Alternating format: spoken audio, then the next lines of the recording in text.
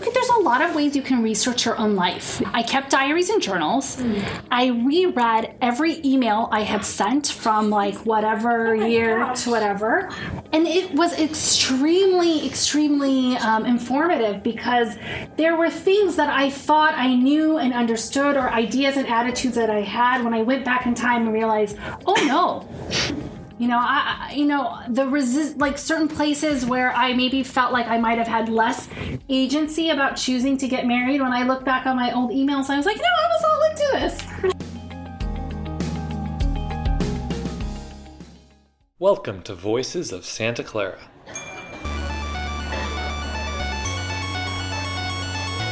Having a good idea doesn't get you stuff. And if we'd hit those, there would have been an explosion. We would have died, obviously. Scholarship should cultivate the virtues. Worry more about, am I searching for what I should be doing next in the world? Hey everyone, happy 2020 and welcome to the Voices of Santa Clara podcast. I'm your host, Gavin Cosgrave. For the first episode of the year, we're going to do something a little different, and I'm going to publish an interview that happened a couple months ago at Santa Clara with Santa Clara alumni and author Huda Al-Marashi. Huda published the book First Comes Marriage, my not-so-typical American love story, in November of 2018, and the book has done really well since then. I'll read a little bit of the bio to give you some background on the book. A candid, heartfelt love story set in contemporary California that challenges the idea of what it means to be American, liberated, and in love. When Huda meets Hadi, the boy she will ultimately marry, she is 6 years old. Both are American-born children of Iraqi immigrants who grew up at opposite ends of California. Hadi considers Huda his childhood sweetheart, the first and only girl he's ever loved. But Huda needs proof that she is more than just the girl Hadi's mother has chosen for her son. She wants what many other American girls have, the entertainment culture's almost singular tale of chance meetings, defying the odds, and falling in love. She wants stolen kisses, romantic dates, and a surprise proposal. As long as she has a grand love story, Huda believes no one will question if her marriage has been arranged. But when Huda and Hadi's conservative Muslim families forbid them to go out alone before their wedding, Huda must navigate her way through the despair and unmet expectations and dash happily ever after ideals. Eventually, she comes to understand the toll of straddling two cultures in a marriage and the importance of reconciling what you dreamed of with the life you eventually live. Tender, honest, and irresistibly compelling, First Comes Marriage is the first Muslim American memoir dedicated to the themes of love and sexuality. First Comes Marriage is an almost unbearably humanizing tale that tucks into our hearts and lingers in our imagination, while also challenging long-standing taboos within the Muslim community and the romantic stereotypes we unknowingly carry within us that sabotage some of our best chances of finding true love. So Huda came to Santa Clara and visited the Santa Clara Review, which is the poetry organization on campus, and did a session with the review staff where she both provided a presentation on her process of writing the memoir and then also answered questions from the writers in the room. Here's just a taste of a few of the themes that Huda is going to cover in this episode. She'll talk about how she got started writing, which is an improbable story, how she decided where to enter the story and start the book, her process of querying to different agents, her process of revising and what that looked like, how she found her desire line and what that means, the importance of showing versus telling and when you sometimes need to tell, how she dealt with negative feedback, both from the publishing industry and from her own family, how to research your life, and she answers questions on whether the process of writing the book was cathartic or therapeutic. So these are just a few of the takeaways that I think whether or not you personally want to write a memoir, you'll find Huda's process fascinating. I certainly did, and I've enjoyed listening to it several times since the live event. So here we go. Enjoy.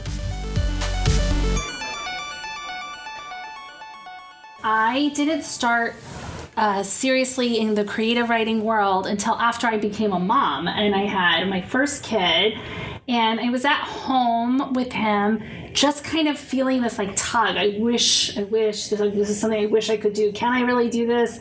It seems so silly to set aside, time out of the day to just try to do this thing. I have no idea if it's going to ever become anything or go anywhere. And so like the very, very courageous first step that I had to do was just to even let myself write in a journal. And I found this little thing of me asking myself, will I ever be able to give this the time and attention writing requires, even if it means nothing's ever going to come of it? And I was just asking myself, is it okay, to give this thing that may not go anywhere some space? Before my second child was born, I worked up the courage to ask my husband to give me a one-day writing class. We were living in New York at the time, and there's this organization called Gotham Writers, and they do these one-day writing workshops. And I said, for my birthday, would you just sign me up for this one-day memoir writing class? And I was just learning the very, very basic rudimentary things about story and setting up a scene because I had been very immersed in this academic world and academic writing. The one thing I did find space to do, though, even when I had these two little kids running around me, is I did this thing where I felt like I was just kind of harvesting memories, and I would take these little index cards, and anytime I'd have a memory that I thought could be a scene later, I would just jot it down. And then later, when somebody was napping or I could find a few moments to myself, I'd have the card to jog my memory, and then I would build a scene around it and flesh it out.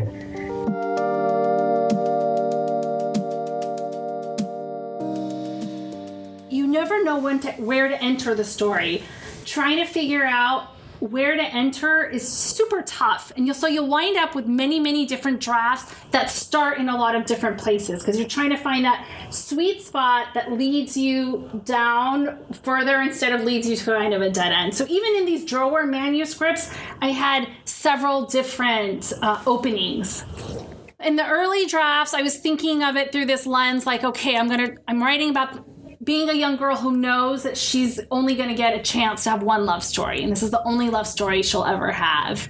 And so I started the book talking about one of my very first setups where I could tell a boy's family had come to my house to see me. I spent, maybe a good, 6 months. We're writing through this take. And then that didn't go anywhere. And I realized, okay, no, I need to start back further in time. And I thought, I'm going to start it with this scene where my mom is telling me like I would misbehave, and she tells me, if you don't behave better, no one's going to want to marry you.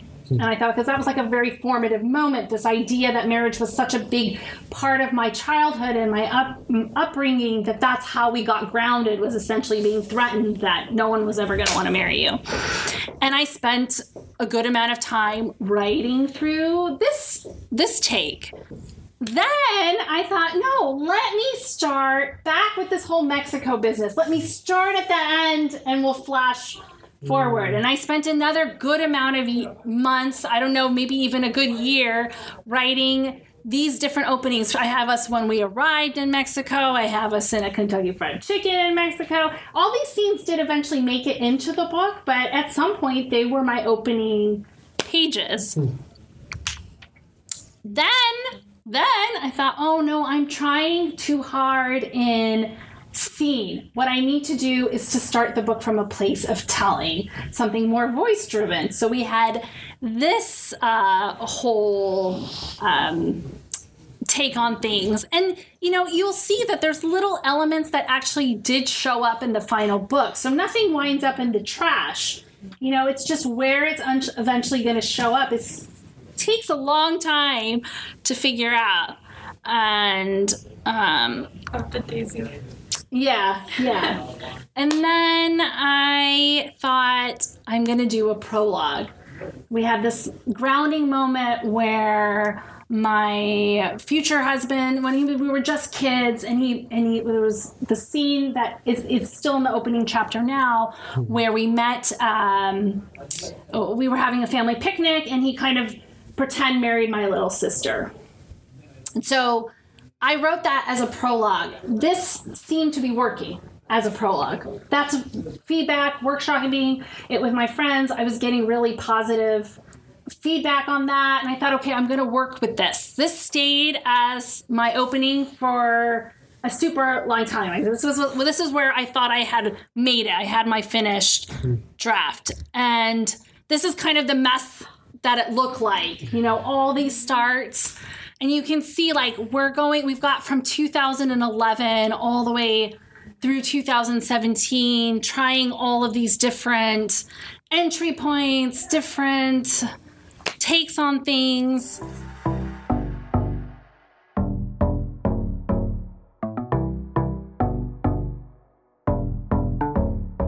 This was something that was kind of like a hard thing for me to learn, was the balance between show, don't tell.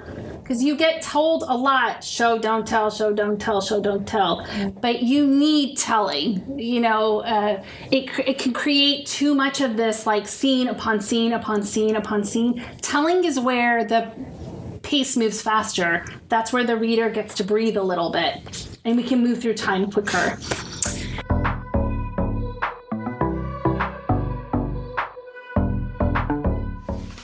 And with this prologue version of the manuscript, I started querying. And this was in 2013, I started sending things out. And this is what I would recommend doing too. You get yourself a little spreadsheet and you mark the date that you sent it out, who you sent it to, so you can kind of keep track. Send out, I would do 3 to 5 at a time, and you get no's and you send 3 to 5 more out. And it's just the no is the homework that it's time to send out another batch. And it's interesting. My agency now is Carol Mann Agency, but they did tell me no in 2013. And I tried a different agent there too. That's the other hard part, is when you look at these agency websites, is trying to figure out which one are you going to try. One of the agents in here liked what she saw, and she said, your opening pages are some of the most striking I've seen in a long time. I'd be really interested in seeing this again, but it's just too long. And she recommended that I work with a certain developmental editor. I went back and forth about whether or not I was going to hire this person and bring on the extra person. And then I kind of did this cost analysis, and I thought, I'll go to a conference and I'll spend, $1,200 and I'll workshop 10 pages at the conference. Why don't I just go ahead and just give it to one person and get somebody who's going to read this manuscript from A to Z? The other good part of this early querying is in the process. So I had her interest waiting for a resubmit. And in this process of early querying, I got a lot of no's, but I had about 5 people who said they would look at a revision. And that's how you know when it's time to really listen to your no's and rewrite. If you've got more than one telling you, it's too long, or it's too this, or it's too that, okay, it's let me listen. So we sent it to that developmental editor. I thought she was going to come back and show me exactly where I needed to cut. And I was almost a little bit disappointed. I spent all this money and you have this is it? You're just telling me that basically, it's the most basic writing advice, right? That for some reason we can never hear is, you need a narrative arc. And we all think that we have a narrative arc. We all think what we're doing is making sense on the page. And yet somehow we're not. Somehow we're not getting there. And she said, you need to be able to say it in one sentence. What does your character want? You're just doing too many things. How many classes have I been to where it's okay, what does the character want? I thought I knew, but it wasn't true. When she asked me and really put me on the spot, I had not worked it out into one line. And then what I realized is I had this manuscript that was just trying to be and do a lot of things. I sat down and scribbled in my notebook, scribbled in my journal, and what I realized is what my character really wanted was this American love story that also followed Muslim rules. I think what I was trying to do before was do the bicultural love story, right? That was the other lens I was going to look at. And so I had scenes that were a little bit all over the place. This next revision I embarked on took me 1.5 years to just move from 120,000 words, which I had no business querying at that length in the first place. So if you're there, don't do what I did, to get it down to 90,000 words, which is the sweet spot. You want to be around 80 to 90,000 words for a first book. What I had to do was map out my own book, outline every single scene, and ask myself, was it returning to that desire line? Then I had to reorient and tweak each scene so that its heartbeat somehow came back to that desire line. Sometimes I had a scene that fit in the book, but the heartbeat of it, the emotional truth, the little nugget you were supposed to take away was saying something else. It might have been saying something about my relationship with my mom, who's also in the scene, or my relationship with my dad.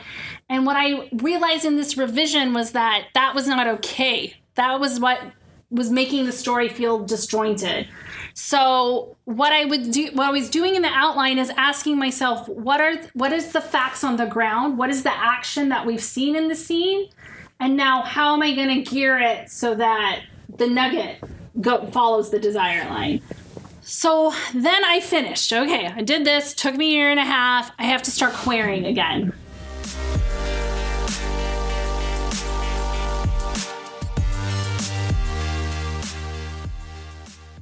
This was an example of my query. And what I would do is, in my opening lines, I would Google something about them and make it slightly personal. You know, I found you through your participation in this, but I've come to admire your work in your interviews. I loved your shout out to my friend, this author here. And I hope you're going to be interested in my manuscript. And I start giving him my summary. And then I did throw in, my manuscript was professionally edited. It's ready, so they know it's had another pass on it. And, I did get a request from him, but he came back and said, memoirs are really tough sell right now. And this is what I heard again and again and again and again. These pages are really good. It's very interesting. Memoirs are really tough sell. All those 5 agents that I had waiting for me, one by one, started to drop out. And one of them said this would have to be the next Angela's Ashes for me to take on another memoir. So I gave up for a little while. I took that old, almost Iraqi document, and I thought, well, maybe I could turn this into a YA book or something. And I stopped querying for a little while. It's like, this is it. I just can't. I've tried so hard. And this just happens. Sometimes you just have to step back from everything. And then I don't know what happened that inspired me to say, okay, let me give it a go one more time. And I decided to go back to the old manuscript to try querying another set of agents. And I finally found my agent through the slush. I didn't have a connection to her from the conference. She wasn't waiting for it because she'd seen some of my previous work. It's the same query letter that you saw before. This time I couldn't even find something online to make it personal. So I used my standard hook where I just said something a little bit about the book. And then I had noted on her website the certain authors that she liked that I also liked. So that was my only little personal throw in the end. And she asked for my pages and read very quickly and made me an offer. And I still had my manuscript out with one other agent that I was able to follow up with and then say, I have an offer on the table. This is the thing that will happen too, is your agent, your editors also are living their real life, and she had something going on in her personal life, and she said, I can't read by the time you need to get back to her. So I wish you the best of luck. And so I ended up signing with my current agent. And I revised for her one time. Sometimes an agent will have you. I had my closest, dearest writing friend who's just now sold her book, revised with her agent for 2 years before they went out on submission. We did one round of revisions. And so you think this is your happily ever after, right? It's done. You finally sold your book. But this is really where the trouble just begins. At this point, like from the let's just say, remember how I told you in the very first part when I started writing that my son was a baby? He's 17 years old right now. He's a senior in high school. And, I would say my experience is fairly typical. I started in this group in 2006. We're like a writer's group. We narrowed down so that there's just 3 of us now. And all of us, it took us like 10 years. We signed with agents with 1 or 2 years of each other. And now we're all like slowly, I sold my book first. This other friend I was telling you about just sold her book a few weeks ago. Our third friend, though, I mean, this is just the crapshoot that this is. Her book has been out on submission for maybe like 6 months now. It's super painful. It's really hard. Now, that's not to say that this is the rule, because we have all heard the stories, and I know people too, that the process went a lot quicker for them. There's an element of luck in all of this too, that if you happen to be in the right place at the right time, you sparked something that speaks to a certain cultural moment, you just connected with the right person. I've heard countless stories of things that, just happened. They found an agent, they sold their book, and you hear those stories, and I know we would send those emails like, can you believe this one? She's just only been working on it for 2 years, and we all know somebody who had that kind of a story, and, all power to them. I hope that will be the case for all of you. But I like to show every agonizing, painstaking step, because maybe one day, you'll be ready to give up. But if you have this story in your head that that's all part of the process, and that everybody gave up like 6 or 7 times, maybe you'll stick with it. Come back to it. Try again. But if I came here and only showed you the highlights, then I'm afraid I would feed that monster. And when you're having a bad day, they're like, but it was supposed to be easier. And that really, it's all persistence. We've had so many people that started with us kind of like in the writing community that have just given up because they got beaten down by the rejection. And it's just, you just got to outlast the no's. Just got to keep trying, keep sending stuff out there and expect it to be a long curve, and then you can be pleasantly surprised. But I think the people who expect it to be a shorter curve end up getting really disappointed and really burnt out.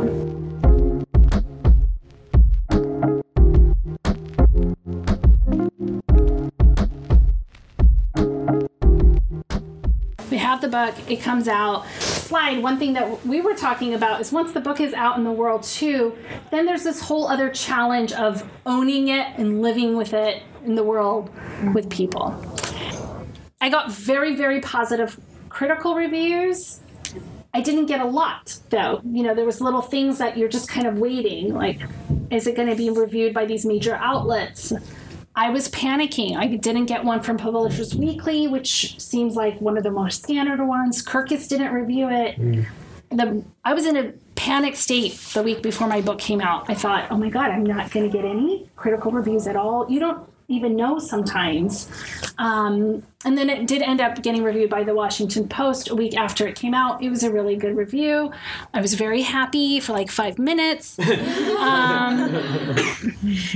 It's very easy to tell authors don't read, like your Goodreads reviews or your Amazon reviews. But nowadays we have to promote ourselves a lot. So you're constantly on these little sites, updating things, tweaking things. So I just want to show you like the juxtaposition of like the noise you might have to come home and live with, right? So this is like one of my negative ones. Oops. I had more of the positive ones, but I had a good handful that were all saying the same thing.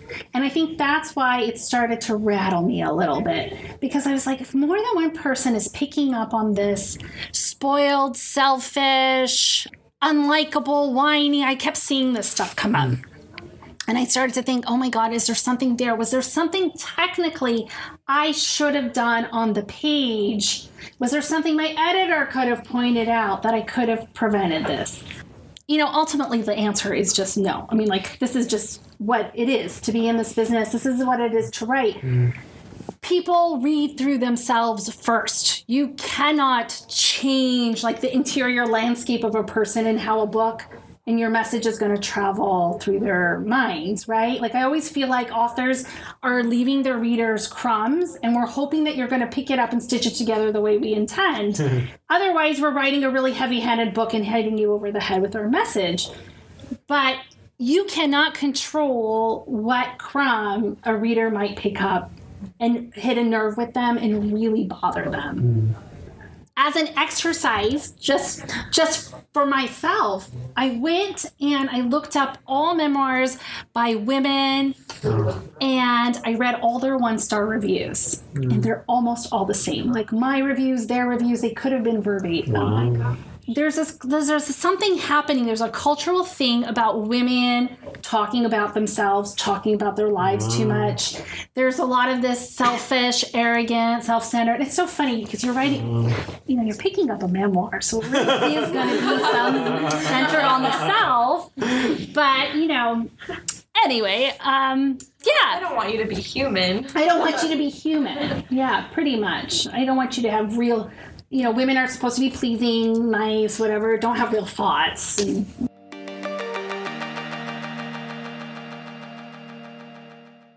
Before we move away from the criticism aspect of it, did you get backlash too, or were you afraid of backlash due to like the cultural aspects of it? And that's obviously really different for people and the way that they want to, portray Oh my that. God, I was terrified. This book was a secret. It was my little secret. I never told anybody what I was doing, what I was writing. I didn't even tell people I was a writer. I mean, I published things and I would pass it off like, oh, sometimes I write essays, sometimes I write op-eds. If somebody asked me what I did for a living, I pretty much used to say I was a stay-at-home mom because I didn't make a living from this. And I felt like, that's the other thing that's always very hard is when do I get to call myself a writer? When can I call myself an author? Many of us will never see the kind of financial compensation from doing this work that makes you, if you're waiting for that, you might be waiting for a really long time. I was terrified of my family's reaction. I was terrified of my community's reaction. And so one of the pieces of writing advice I got at that Gotham workshop way back in 2003 was write with the door closed. And I took that to heart. And I thought, I'm only going to open the door when I'm ready. If I open it too early, I'll get derailed. I'll never be able to finish this. I always wrote in a community of writers. I always had my writers workshop on the side. They were not connected to my community in any way. They were giving me feedback. I was working with them. But within my family, I was not telling people what I was doing, especially once I decided I was going to segue into this love and relationship story. I mean, my husband is a very, very private person. Like, the very first thing he does when he comes home is close all the blinds. He has no social media. Like, that's how much he just does not want anybody knowing anything about him ever. And here I go and I do this thing, right? And I have to tell him that I've done this thing. And I decided he was going to be the only person I was going to tell, because I rationalized to myself, if my parents wanted to disown me, or my in-laws wanted to get really upset, or my siblings wanted to get upset, I could live. It wasn't like I was going to lose the roof over the head of the father of my children, right? So I was just going to deal with him. And I sat him down and I said, look, there's these issues in our community. One is this whole prejudice and stereotypes and the racism issue. And I feel like a really human book about a Muslim couple could do a lot of good in the world. Mm-hmm. The other thing I told him was our community itself needed representation of a love story, because we didn't have anything that looked like us. I'd never seen a couple who'd been kind of set up or match made in any kind of media and in a book. And as a young woman in my 20s, I would have given anything to have read a book like this, just to have made that experience normal and okay. And he could see, the logic in doing something like that, it did not make him comfortable. So he read it. I gave him ultimate veto power. If there was any scenes he didn't want in there. I did this before I queried. I felt like it wasn't right to send it out into the world and make it possibly be a real thing without his permission. Changed his name. That was something he asked me to do. But otherwise, he kind of gave me his tacit blessing. And I think he thought that I would never actually get it published. I had been writing for so long. I had been struggling for so long. He was like, all right, let's see what happens. And you guys have to realize, I mean, this went on for years. Yeah. And I think he was feeling really good about it never seeing the light of day. And, but now it has. And my worst nightmares have not come true at all. Everybody in my family has risen to the occasion. My husband, I thought he was going to hide the book and hide it from the people at his work. He invited all his coworkers to my first book event. He usually sits in the corner, like, tearing up. And, I mean, he's just like my biggest cheerleader. And his parents are... They buy it, they pass it out to people. And the thing is, you have to realize there's like a legitimacy of a book, right? I think we authors get really caught up in our own fear story, and we assign our fear story to different characters in our lives. It's unfounded sometimes. Sometimes we think the worst of people, and they would really just be proud of you for what you've accomplished. And, they can, and that's the other thing too, is especially coming from an immigrant community, we assume that our people don't have stories or something because we grew up surrounded by the stories around us. We're not immersed in our own community's stories, culture, and their own language, and we think, oh, they don't understand. And that was like the most arrogant, stupid assumption I carried with me all these years. Of course they understand.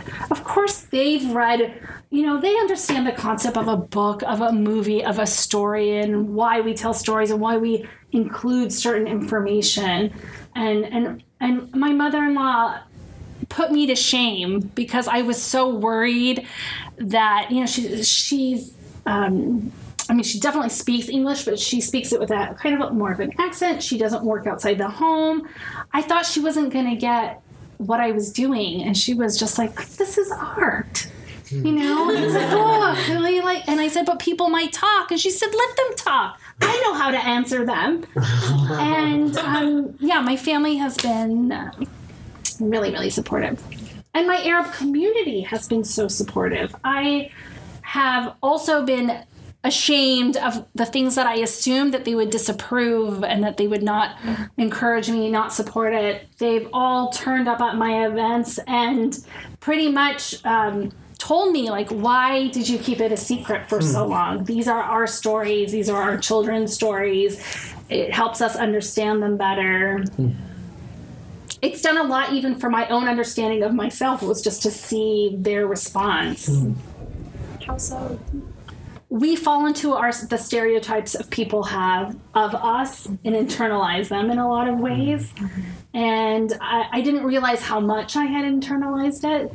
And it didn't hold up to be true. They are just as interested in wanting to consume books and art and to understand. And nobody was getting hung up on the taboos as much as I was getting hung up on my own personal shame for having shared it. I thought there was going to be more of a criticism and shame for, why did you expose so much of your personal life? No one, not one person has brought that up. If, on the contrary, they've come to me and said more things like, that was so brave of you, so helpful. I related to that.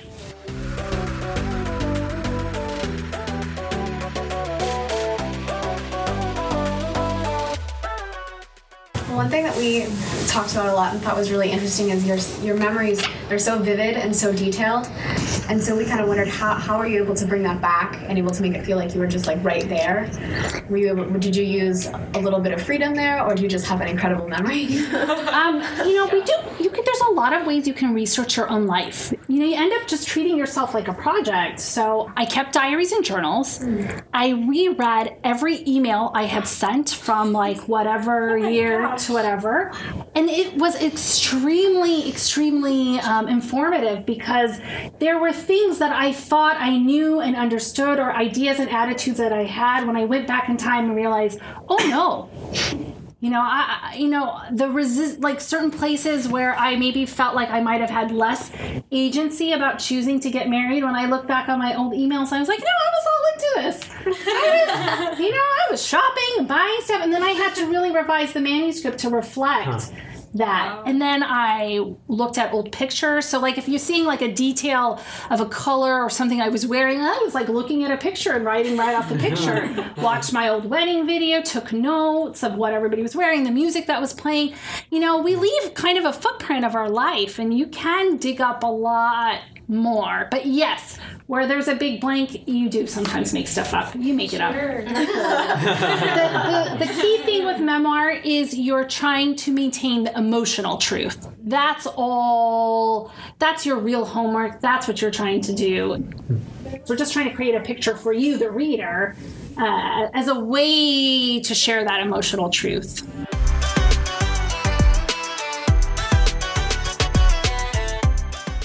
I mentioned I'm usually a fiction writer, but I have taken a life writing class. It's my my toes into life writing, and I found it a very cathartic process, as well as really difficult. And I was just wondering, did you find it really cathartic to write about your life in this way and really observe and reflect, or did you learn anything about yourself? This is this whole point of contention with memoirists, right? Because we get asked a lot, was it therapeutic? Was it cathartic? And I think a lot of us feel like if we wanted therapy, we would go to therapy, right? I wouldn't have sat there and honed it and edited it down for the sake of catharsis. The exercise of the memoir and the offering, we are telling it to you because we think the reader is going to pull something away from this as of benefit. I think most memoirists feel like it's an act of sacrifice. I'm sacrificing my privacy and I'm sharing it with you so that I can illuminate something about the human experience. But do we discover stuff along the way? Absolutely. And I feel like it's not necessarily that it's therapeutic, but it's this process of unraveling, this process of discovery, of possibility, that it's very exciting because I move through my life feeling like nothing that ever happens to me is real or true, because it's just how I've filtered it and told a story about it. And so it leaves so much room for possibility in all of your interactions, that maybe you've misunderstood something, maybe that person in your life didn't mean it that way, and they're coming from it from a different place in their story. And I love the memoir mindset. Absolutely, my understanding of that time period of my life was enhanced, enriched, and made better for having done this book. My relationship, I was excavating this relationship with my spouse and enforcing myself to step into his shoes, to write him decently in the story. I softened in my understanding of him too.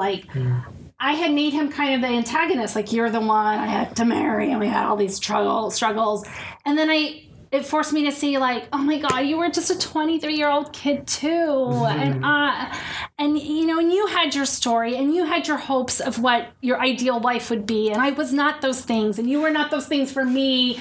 And you realize that every person in your life, it's almost like you treat them like you would treat them in a character in fiction. You get to reinvent them, you get to create them, but you also have to do it like a fiction writer would do, with a lot of love.